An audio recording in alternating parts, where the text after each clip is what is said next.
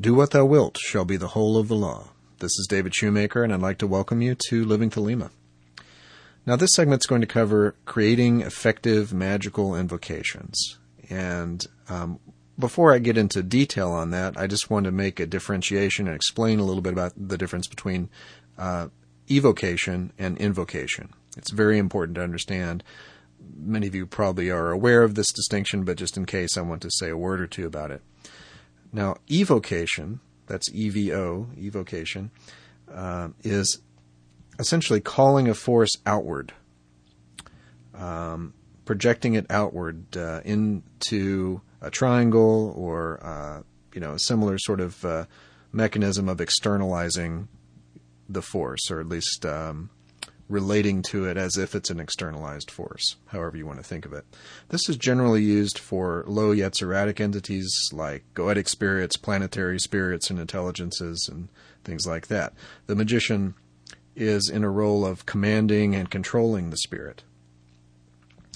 Now, Crowley has an interesting comment about evocation from Magic in Theory and Praxis. He says, the magician soon discards evocation almost altogether. Only rare circumstances demand any action whatever on the material plane. The magician devotes himself entirely to the invocation of a god, and as soon as his balance approaches perfection, he ceases to invoke any partial god, only that god vertically above him in his path. And so a man who perhaps took up magic merely with the idea of acquiring knowledge, love, or wealth finds himself irrevocably committed to the performance of the great work. Invocation, by contrast, is a calling the force inward, into yourself. So rather than being in your circle and evoking the spirit into this triangle outside the circle and really focusing on that sort of the external aspect there, this is very much a bringing inward. You generally would use this for Atsiluthic, Briatic, and high Yetziratic entities like gods, goddesses, archangels, angels, and forces of a similar stature. The magician aspires to embody the nature of the force invoked. So in working with evocation and invocation over the years and thinking about these definitions, both in theory and in practice, I came up with a rule of thumb that has served me pretty well in terms of knowing when to evoke versus invoke, and keeping Crowley's comments in mind as well. And the rule of thumb is that if you want all of yourself to be more like the entity, invoke it. If, on the other hand, you want the entity to do your bidding and be an extension of yourself, evoke it. So think about the nature of the entity in question and ask yourself, is my true will calling me to make all of myself be more like this thing? And if your answer to that question is not a resounding yes, then you might want to think about whether this is something more suitable for evocation. So, take that for what it is, which is advice from one magician, but, think about it as a rule of thumb that you might want to use yourself. So with that set of preliminaries accomplished, let's turn our attention to the main topic here, which is, of course, invocation. Now, there are two types of invocation, and generally speaking, and you might want to refer to the Living Thelema segment on ritual construction for an expanded discussion of these two kinds of invocations and also how to fit them into a larger ritual structure. But just as a brief reminder, you have general invocations, which bring in a more or less undifferentiated magical force. It's like plugging the TV into the wall socket. You've got power to the device. Examples of this would be the anthem from the Gnostic Mass, the preliminary invocation from the Goetia, in other words, Liber Samekh style rituals. Ultimately, invocations taught to you by your own HGA will be the most useful and most potent example of general invocations. This will be, for you, the best way to get power turned on to that TV. Now, after you've got power on, you really want to tune that TV to the right channel, and that's the specific invocation. You want to not just have force, but you want the specific kind of force that you need. So for this, you would use, for example, specific rituals like pentagram rituals for elements, hexagram rituals for planetary and zodiacal invocations. You might use prayers to specific gods, or rituals devoted to specific gods, like Liber Israfel, as an invocation of Thoth, Hermes, and so on. So this is where you really tailor the energy to the specific magical aims that you have. Again, you might want to look at my ritual construction episode for more on this. In any case, especially with regard to specific invocations, there are a few tips that are going to amplify your ability to do powerful invocations. And I'm going to go over a few of those, interspersed with some commentary by Crowley from Magic and Theory and Practice, Chapter 15.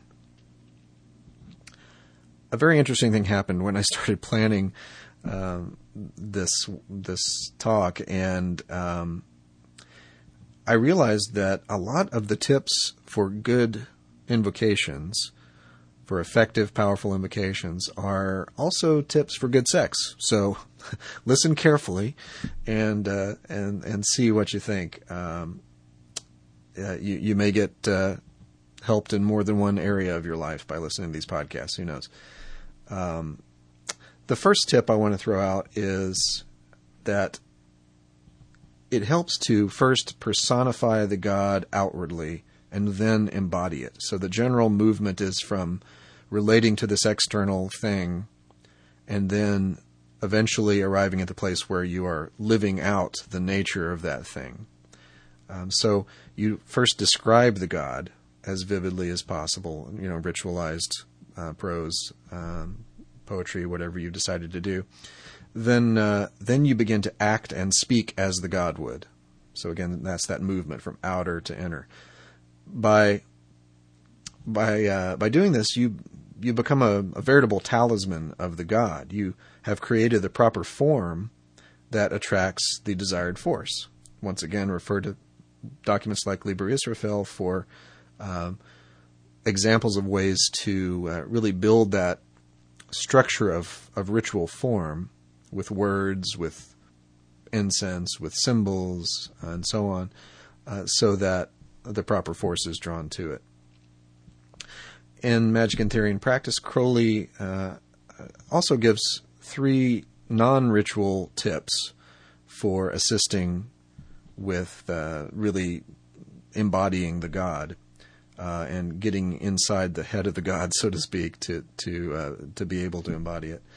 The first of these is to master the use of the astral body, like the neophyte does in AA, and master the technique of rising on the planes, and then use that skill to explore symbols and astral realms that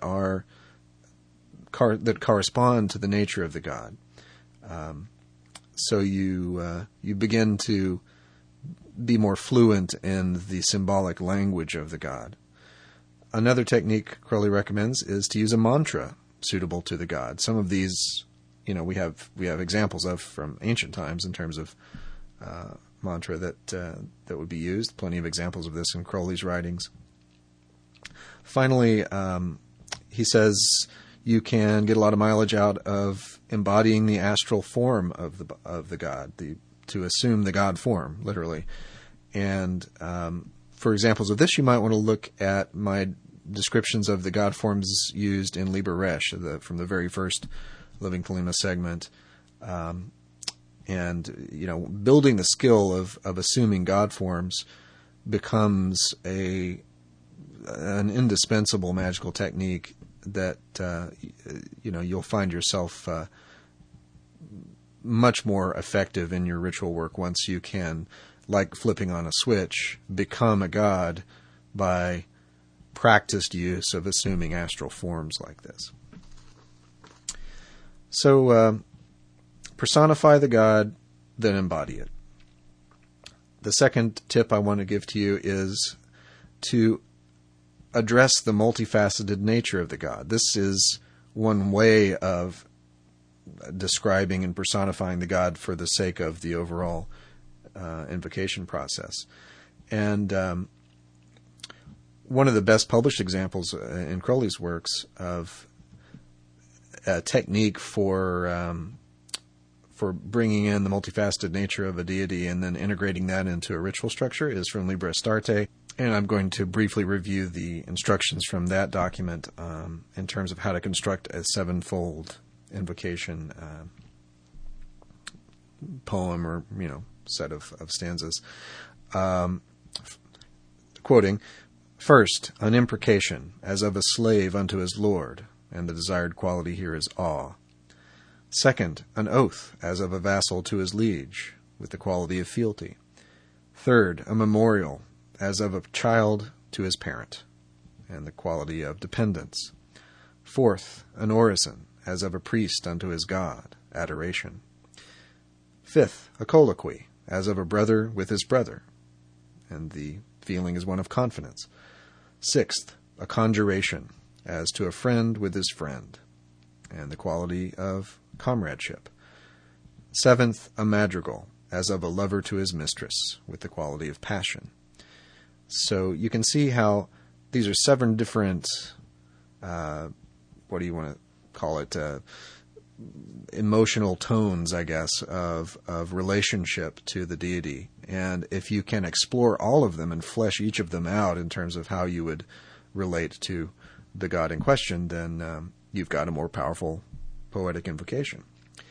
Did a Liber Astarte, more on Liber Astarte in my devotional practices segment, if you want more on this.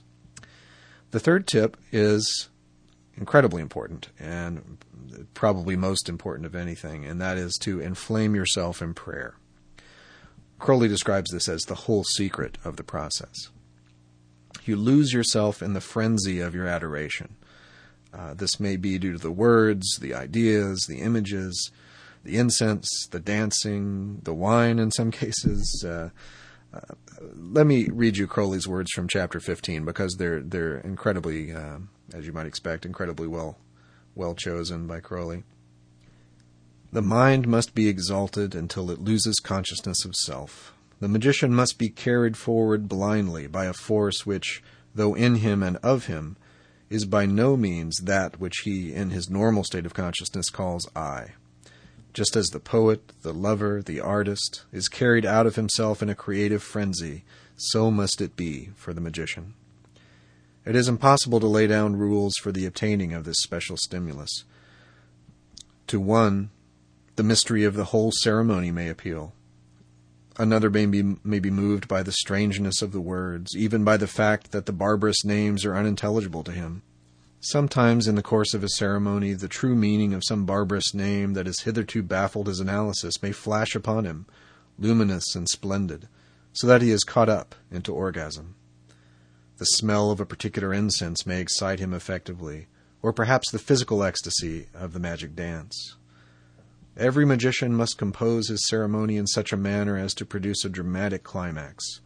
At the moment when the excitement becomes ungovernable, when then the whole conscious being of the magician undergoes a spiritual spasm, at that moment must he utter the supreme adjuration. A little bit later, he says, suppose the supreme invocation to consist of 20 to 30 barbarous names. Let him imagine these names to occupy sections of a vertical column, each double the length of the preceding one, and let him imagine that his consciousness ascends the column with each name. The mere multiplication will then produce a feeling of awe and bewilderment, which is the proper forerunner of ecstasy. So, really mind-blowing, simple yet mind-blowing stuff here. It reminds me of Crowley's writings in the Scholion of Liber Samec, where he's giving these inner tools of working with the symbols and the ritual procedures. These are handholds, but incredibly important handholds in terms of developing the inner calisthenics necessary to vault yourself into states of spiritual ecstasy, and that's the essence of inflaming yourself in prayer. Another technique that helps with this. Is this sounding like good sex tips yet? I think so. If not, so far, this one certainly will. Stop short of the climax, repeatedly, by strength of will. Again and again and again, until it doesn't even occur to you to stop yourself. This ensures the appropriate level of inflaming. Crowley comments on this particular aspect. He says, this forgetfulness must be complete. It is fatal to try to let oneself go consciously. Inhibition is no longer possible or even thinkable, and the whole being of the magician, no minutest atom saying nay, is irresistibly flung forth. In blinding light, amid the roar of 10,000 thunders, the union of God and man is consummated. So that's incredible writing and a perfect encapsulation of this technique in terms of the ingredients that really make it work. So moving on, once you have decided on the force, and this is another tip entirely here, once you have decided on the force to be invoked for the purposes of the overall ceremony, focus only on invoking that force. Forget about the purpose of the ceremony. Crowley says the failure to do this is actually, in his mind, the single most common source of error in invocation.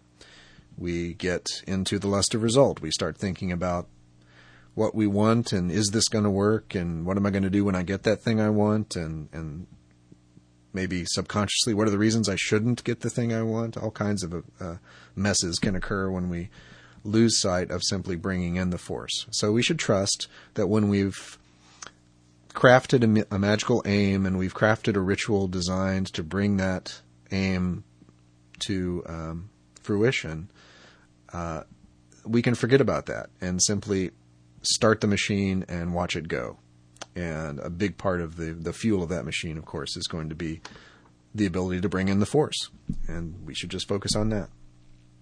So those tips are, the main thing I want to offer you today in terms of approaches to strengthen and empower your magical invocations. But I want to conclude with some thoughts on a different plane related to what we've been talking about. And that is that I think you can see, if you look at the course of a proper and powerful invocation, it mirrors the process that the aspirant goes through in the approach to adepthood and the flowering of that adepthood in the outer life. So consider this, that when you inflame yourself in prayer and you make your whole life into a suitable invocation of the HGA and a talisman of the formula of the HGA, the force is naturally attracted. You, as I've said in other contexts, you become a lightning rod and naturally attract the force which is drawn to that. The lightning of the HGA strikes you because that's the nature of the form you have taken, and that's the nature of the force that is drawn to it. So in the AA, the grades from probationer through Dominus Liminis essentially amount to an ever-increasing inflaming in prayer through not just the specific tasks of the different AA grades and the mechanics of it, but through the process of crafting yourself into the proper form, living your whole life in a talismanic state of consciousness increasingly, so that natural law itself will demand that your holy guardian angel is drawn to you consciously. Naturally, the HGA has been there the whole time. It hasn't been on vacation somewhere else. You just have to get your head in the right place. Then, in uniting with the HGA, the knowledge and conversation, the ecstatic union at Adeptus Minor, this is like the climax of an invocation.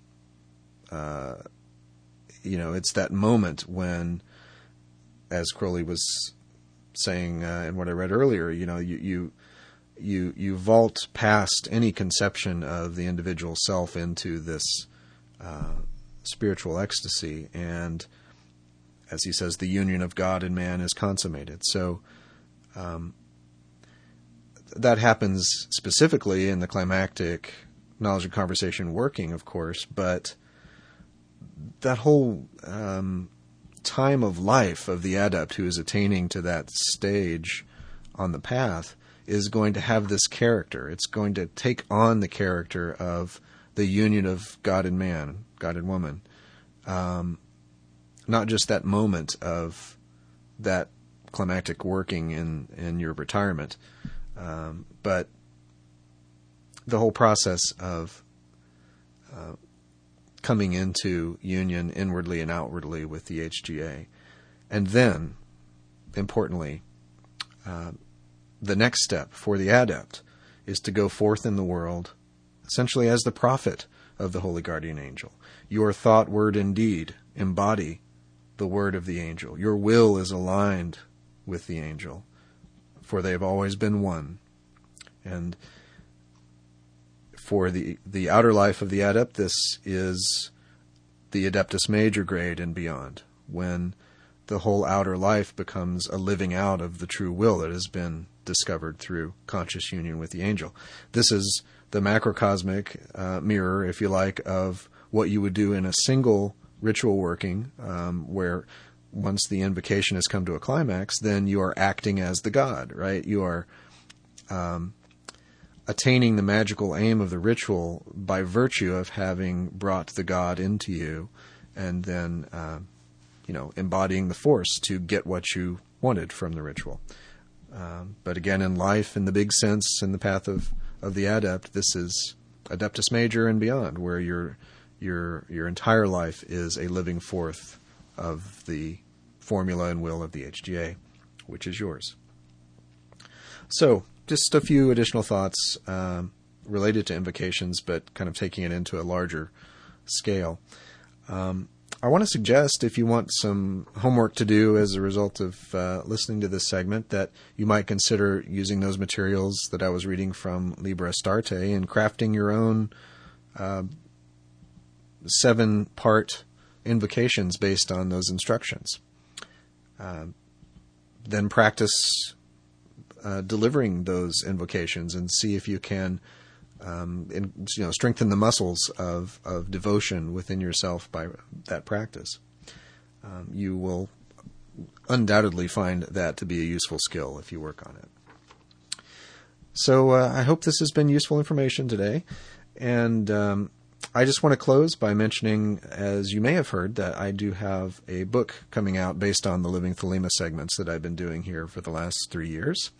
The book is going to be released later this year, later in 2013, and it's going to be based on the content of these segments, but with expanded discussion, additional resources, and more surprises that we'll talk about later.